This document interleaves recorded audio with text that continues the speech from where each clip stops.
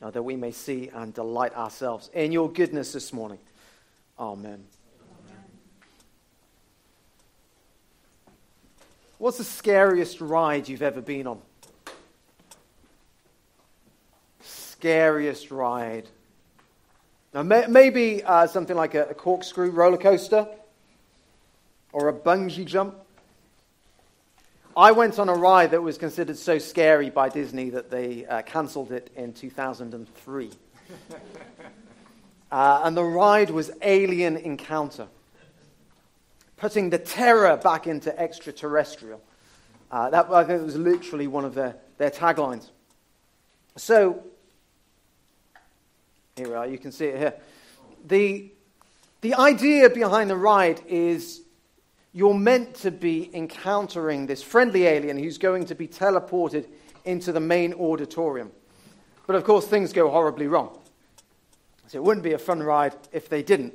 So you come in and you sit in this big auditorium here, and these safety restraints come down. I say safety. It's just to stop you getting out and running around screaming. These safety restraints come down over your shoulders, and you're waiting for this friendly alien to be teleported into the teleportation tube. Now, things go wrong, and instead they end up teleporting this huge carnivorous alien. It appears in this teleportation tube, and then there's a power failure. The lights go out, you hear a smash. And as you're with me, aren't you, Rob? As the emergency lighting flickers on, you see that the tube is broken. And most of the show now continues in the dark. And this alien is moving around looking for someone to devour. And you've got your safety restraint on, so you can't move and you can't escape. And built into this safety restraint are a series of speakers. And so you can hear these noises and these footsteps and these screams that are coming. And hot air breathes down the back of your neck as the alien is behind you. And you feel his claws press down on your shoulder. And then a tongue comes out and licks you at the back of your head. And people are screaming. I mean, yeah, you can hear some stuff through the speakers, but that's also overcome by the noise of people genuinely there screaming. They are losing their minds. And eventually the ride ends. Aliens blown up or something. And the lights come up, and people are in tears. They were screaming. They were losing their minds. It was an intense experience. And I didn't really kind of know what was happening because it was in the dark. I didn't know what was going to happen. But there was one thing I was certain of. I was not going to be consumed by a carnivorous alien. I knew that, and because I knew that, I could sit there and there was a sort of calm confidence that I could have in the midst of that chaos, where people around me are losing their minds, all this screaming. I knew one thing. I was not about to be consumed by a carnivorous alien. So I could have a calm confidence amidst the chaos. And maybe you know that experience when you've been on a scary ride. Now, you feel like you're about to die, but you just go, hang on, no, this is a ride. I'm okay. I feel like I'm about to die, but I'm not. And you have that experience of that calm confidence in the midst of chaos. Now, wouldn't it be great if we could have that in real life? In the chaos, in the challenges of real life, to have that calm confidence. And the good news is we can. We can experience that same calm confidence amidst the chaos of real life. And it's all because of Jesus. And we're going to dig a bit deeper into that this morning. So 3 things that we're going to look through: the hope of Christ, the help of Christ, and the heart of Christ. So do have your Bibles open to Luke chapter 8. I'm going to begin by considering the hope of Christ. And Luke's Gospel, we've been looking at Luke's Gospel in Thurfield Chapel. Part of the reason why we're looking at it this morning. I was like, I'm spending time in this. So Luke's Gospel, Luke is The gospel is written, we're told at the beginning, really to demonstrate how Jesus is the fulfillment of all God's plans and of all God's promises. And a theme we see going through it is, from the very beginning, God's purpose has always been that the blessing of his presence, it extends over the whole earth. And at this point in Luke's gospel, we're in this region. The region of the Gerasenes, we don't know exactly where it is. There are several locations that it could be, but we're somewhere in this marked off region here, and the disciples are on the sea or the Lake of Galilee. And at this point in Luke's gospel, we're working towards a question that Jesus is going to ask his disciples in chapter 9. He says to them, Who do you say that I am? Who is Jesus? This is a question we're sort of working towards, and we've got these various events that are put together to help us to answer that question. Who is Jesus? And so we read of Jesus calming the storm and driving out demons, of Jesus restoring a woman, of raising a girl to life, of Jesus feeding 5,000 with a single packed lunch. And these are all signposts. These different accounts act as signposts and signs of who Jesus is. And the disciples come to the conclusion that Jesus is the Messiah. He's the Messiah, or the Christ. You know, Christ isn't Jesus' surname. It's not like Paul Dutton, Jesus Christ. Christ is his title. It means Messiah, the one who is anointed. The anointed one, the promised king, the longed for, the hoped for king. And Jesus is that king. Is one of the things we see in Luke's gospel. But he's not just any king. Now, he is the king, the ultimate king, the king of the universe. And another thing that we see in Luke's gospel, that same God who overshadows that tent of meeting that the Israelites gathered around in the wilderness, where God would dwell with his people. The same God who overshadowed that tent of meeting overshadows the womb of Mary to be present with us, to meet with us in flesh and blood. That Jesus Christ isn't just a king, he is the king, God himself. God who's come to dwell with us as one of us. Jesus Christ is fully God and fully man. But sometimes our reading of this passage can just end there. So we come to this question the disciples ask in verse 25. Who is this? And we go, well, Jesus, he's the Messiah. He is God. Like, the disciples missed that, but come on, it's quite clear, it's quite obvious to us. And we can end our reading there and think we've mastered the passage and then move on, but we need to be mastered by this passage. It is true, it is right that Jesus is the Messiah, that he is God. But if that's all that we take from this, then our minds are informed, but our hearts are starved. Because knowing that Jesus is the King, that he is God, that is right, that is true, that is important for us to know. But if we just leave it there, it's not enough. As this passage actually shows us. If we go to the people in the region of the Gerasenes, now they don't fully understand who Jesus is. They don't fully grasp his identity, but they certainly recognize he is someone with great power and with great authority. And how do they respond when they recognize that Jesus is no ordinary man? Have a look down at verse 37. Then all the people of the region of the Gerasenes asked Jesus to leave them, because they were overcome with fear. So he got in the boat and he left. They were overcome with fear and they said, just go away. Which maybe seems a bit crazy to us, but let's just place ourselves in their shoes for a moment. Now, these are people who have seen, they've experienced the destructive power of these demons known as Legion.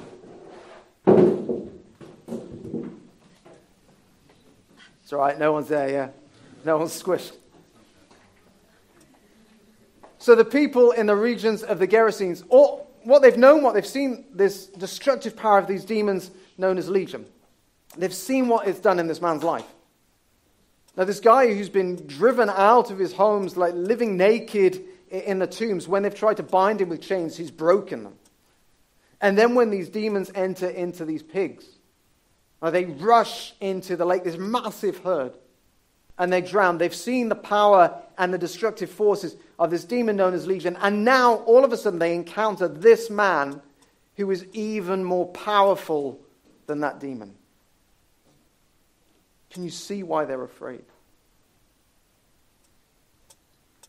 And the film Jurassic Park, Daniel's missing this, you'll have to tell him later. But towards the end of the film, the last remaining survivors are gathered in the main entrance hall of the, I was going to say museum, it's not a museum, of the theme park.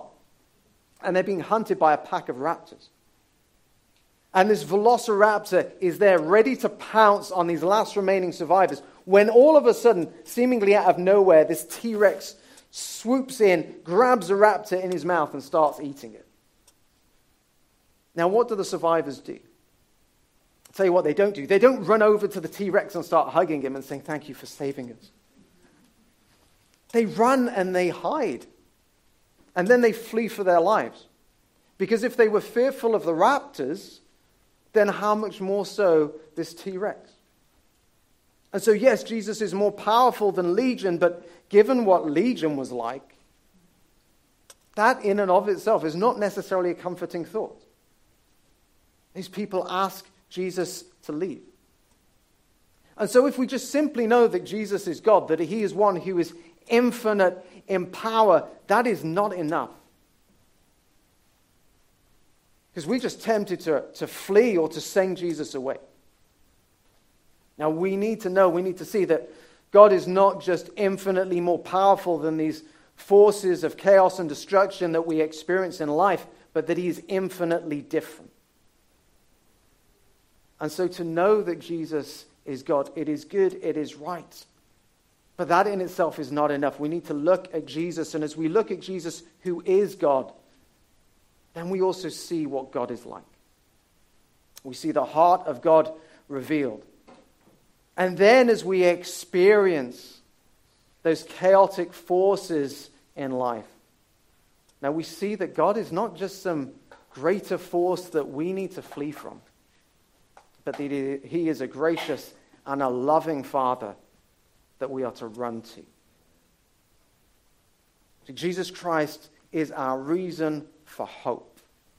And because of him, it means that we can have a calm confidence amidst the chaos of life. And we're going to dig into that now, a bit deeper still, as we consider the help of Christ.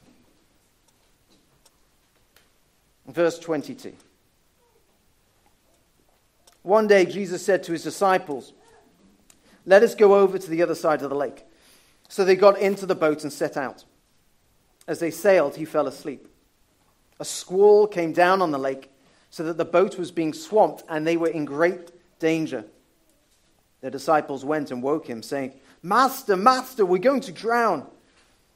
He got up, rebuked the wind and the raging waters. The storm subsided, and all was calm. So the disciples, they're out on this lake, also known as the Sea of Galilee. And the Sea of Galilee, it's below sea level. It's surrounded by these mountains. And that means that cool and cold air can suddenly come rushing through the valleys. It crashes into the warm air over the lake. And almost in an instant, storms can just get whipped up out of nowhere. So suddenly this calm lake develops 7-foot waves. And life can feel a bit like that, can't it, at times? Everything seems calm. Everything seems to be going along fine. And then suddenly, in an instant, that one thing, everything seems to fall apart. You know, that redundancy letter. Or that medical appointment with the doctor. Or that one phone call, that one meeting, that one disclosure, that one conversation, and suddenly everything that seemed to be going along fine and smooth is thrown into utter chaos. And you feel like you're drowning in that moment. And the disciples literally experienced that. And yet what can make the whole thing feel even harder And why are the disciples even in this position in the first place? Have a look at verse 22. One day, Jesus said to his disciples, "Let us go over to the other side of the lake." The only reason they're on the lake is because Jesus has said, "Let's go over." They're just following Jesus. They're just doing what Jesus has told them to do. And sometimes we feel like we're drowning. And it's made all the more harder because we were just seeking to follow Jesus. The whole reason we're in that situation and that experience is because of our obedience to Christ. And it's hard. Jesus said to his disciples, "Let us go over to the other side of the lake." So the disciples go. And then Jesus falls asleep. And the storm rages. And in those moments, it feels like we're alone in the storm. Like God's forgotten us or he's abandoned us, having led us into this place of destruction. And so the disciples, they wake Jesus and they say, "Master, Master, we're going to drown. We are perishing." Now, we don't know the tone of the disciples' voice. Maybe there was a sense of blame in it. "Master, we're here because you told us to be here." Maybe it's just blind panic. But the one thing that we are told is that there wasn't faith in their response. And we'll come on to that in a moment. But notice the kindness of Christ. He calms the storm. And then, verse 25, he asks them, "Where is your faith?" Jesus doesn't go, "I'm not sorting this out until you sort yourselves out. Muster up some faith, and then maybe we'll deal with the storm." Jesus calms the storm. And then he asks them this question. See, our hope is not based in our measure of faith. Our hope is based in Christ. And our help comes not from our level of faith. Our help comes from Christ. And as we see him for who he is, as we know him more, then yes, our faith and our trust deepens. But it's Jesus who calms the storm. It's not the level of the disciples' faith that calms the storm. Jesus is our hope. Jesus is our help. And actually, it is better to be in the storm with Jesus than it is to be outside a storm without Jesus. It is better for us to be in the storm with Jesus than to be outside a storm without Jesus, because Jesus is our help. And so Jesus calms the storm. And then he asks the disciples this question, "Where is your faith?" They'd missed something crucial. Jesus says to them, "Where is your faith?" Basically, he's asking them, how is it that you don't trust me? Don't you know me? They missed something. Around 18 months ago, I was still here, and at that point I was applying for the role of pastor at Thurfield Chapel, and it was a bit of a chaotic time. It wasn't a big storm, but there were just lots of job applications that I was having to work through, and it was the run-up to Christmas, and so things were busy, and then there were sermons having to prep, and sometimes when you're prepping a sermon, you get to the start of the week, and you're like, I have no idea. Am I even going to have anything by the end of the week? And you can kind of build up that pressure, and there's all these sort of deadlines. And so it was a bit of a mini storm in my life. And one particular week, it was on a Friday, and it felt like everything had come together. I had a sermon, job application, things were sort of done, and I was driving in the car, and I was listening to the song, "He Will Hold Me Fast." I'm just contemplating on the many and the varied ways in which God has met me, and all these things that I was worried about and concerned about, and how he's carried me through them. Whether it's kind of the small storms in life, a bit like some of those weeks, or whether some of the bigger challenges. And as I was listening to the song and starting to reflect on that and just quietly give thanks to God, and there was this sense of just amazement at all the different ways that God had met me as I considered it. And in that moment, God spoke to my heart. And just ask me, why are you surprised by all this, Paul? Why does this surprise you? Why does it surprise you that I want to do so much good to you? Why does it surprise you that I met you there, and I met you there, and I met you there? Don't you know me? Where's your faith? Don't you know who I am and that I want to do so much good to you? And in that moment, just overwhelmed with a sense of God's goodness, I just broke down and wept. Jesus said to his disciples, where is your faith? Don't you know me? You're crying out to me, we are perishing, but I am here with you. And if I'm with you, and if you are with me, one thing is certain, you are not perishing. I have not brought you on this voyage to destroy you. Don't you know me? Don't you know my heart? See, if we are following Christ, if we are his disciples, we have a reason for hope that Christ is our help. And what a help he is. And again, let's just press into that a bit deeper as we see more of this heart of Christ, as Jesus said to his disciples. If only you could see, if only you knew my heart, you would realize you are not perishing. And we see something of the heart of Christ and what occurs next. And there's one particular detail I want to draw your attention to. So in verse 26, as they sailed on to the region of the Gerasenes, which is across the lake from Galilee. When Jesus stepped ashore, he was met by a demon-possessed man from the town. For a long time, this man had not worn clothes or lived in a house, but had lived in the tombs. When he saw Jesus, he cried out and fell at his feet, shouting at the top of his voice, "What do you want with me, Jesus, Son of the Most High God? I beg you, don't torture me." For Jesus had commanded the impure spirit to come out of the man.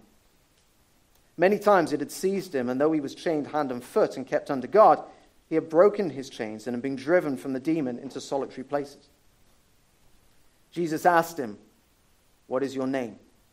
"Legion," he replied, because many demons had gone into him.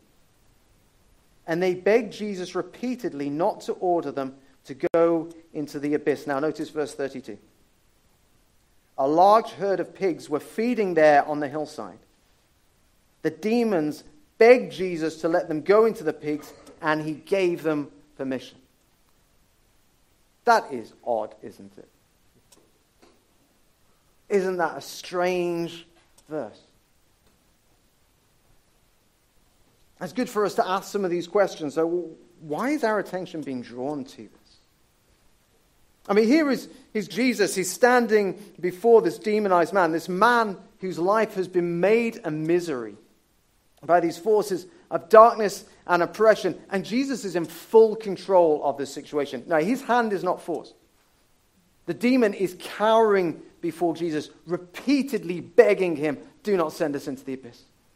Do not send us into the deep darkness." There is no power imbalance here. Jesus is in full control. And if ever there was a time to delight in destruction, you would think now is it. Imagine if we were there and we overheard this conversation. I think we'd probably be egging Jesus on. Just send them into the abyss. Have you seen what it's done in this man's life? These dark demonic forces, just send them away. Give them what they deserve. And yet that's not what Jesus does, is it? These demons repeatedly beg Jesus to send them into the pigs, and Jesus gives them permission. Now, there's many questions that this passage provokes, like why did demons want to go into pigs specifically, and what happened to the demons once the pigs were drowned in the lake? Many, many questions. One that I think really matters to us, and that is, what does this reveal to us about God? The heart of God. And as we look at Jesus in this moment, as we see God revealed, Jesus is God. As we see the heart of God revealed, we see that God is not one who delights in destruction. God does not delight in destruction. Because when you delight in something and you are presented with the opportunity to indulge in the thing you delight in, you take it, don't you? I was going to say we all know. Many of us know here. Rich delights in sermon illustrations about bread, and he delights in drinking good coffee. Is that a fair assessment, Rich? So given the opportunity, if there is a sermon where I could get in a sermon illustration about bread here, he'll take it. If there is an opportunity to drink good coffee, he will take it. If you delight in something and you are presented with the opportunity to indulge in the thing that you delight in, you take it. Now the demons, they delight in destruction. And we see it, given a half a chance to destroy, that's what they'll do. They spent all this time destroying this man's life, driving him into the tombs. Even when he was chained, when people tried to protect him from that, they would break the chains and drive him into the tombs. The second they enter into the pigs, what do? They drive them down to their death. The demons delight in destruction. But when Jesus is presented with the opportunity to destroy, he doesn't. And the demons are fully aware that Jesus has the opportunity, should he wish. They repeatedly beg him, don't send us into the abyss. Jesus could send them into the abyss, into deep darkness, if he wanted to, if he chose to. If it was his delight, well, he would indulge in that delight. But he doesn't send them there. If you delight in something, when you have the opportunity to indulge in that, you take it. And we see in here, this heart of God revealed. God is not one who delights in destruction. And to show this isn't just reading too much into this text, which there's always a danger that we could do that. Let's just look at Scripture elsewhere. So Ezekiel 33, verse 11. Say to them, the Lord says, as surely as I live, declares the sovereign Lord, I take no pleasure in the death of the wicked, but rather that they turn from their ways and live. Turn from your evil ways. Why will you die, people of Israel?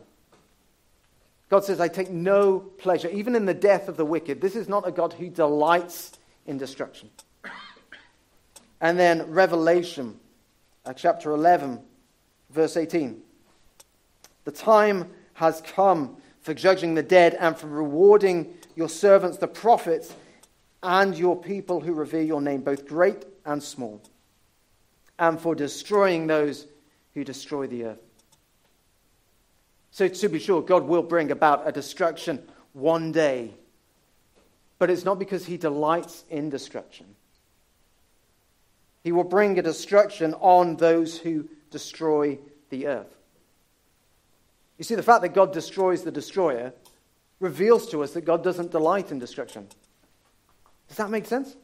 If God delighted in destruction, he would commend the destroyer. He wouldn't destroy it. God is not a God who delights in destruction, and because he does not delight in destruction, he has appointed a day where he will destroy all that destroys. And that applies to both human and to demonic forces. God is not one who delights in destruction. When Jesus has the opportunity here to destroy, he doesn't. Not only is Jesus infinitely more powerful than Legion, he is infinitely different. And the people of the region, they beg Jesus to leave because they don't see that. They see he's greater in power, but they don't see the goodness. They haven't seen the heart of God revealed in Christ. And I think this is why when the man begs to go with Jesus, Jesus says no. Not coming with me. Instead, he sends him away and says, verse 39, return home and tell how much God has done for you.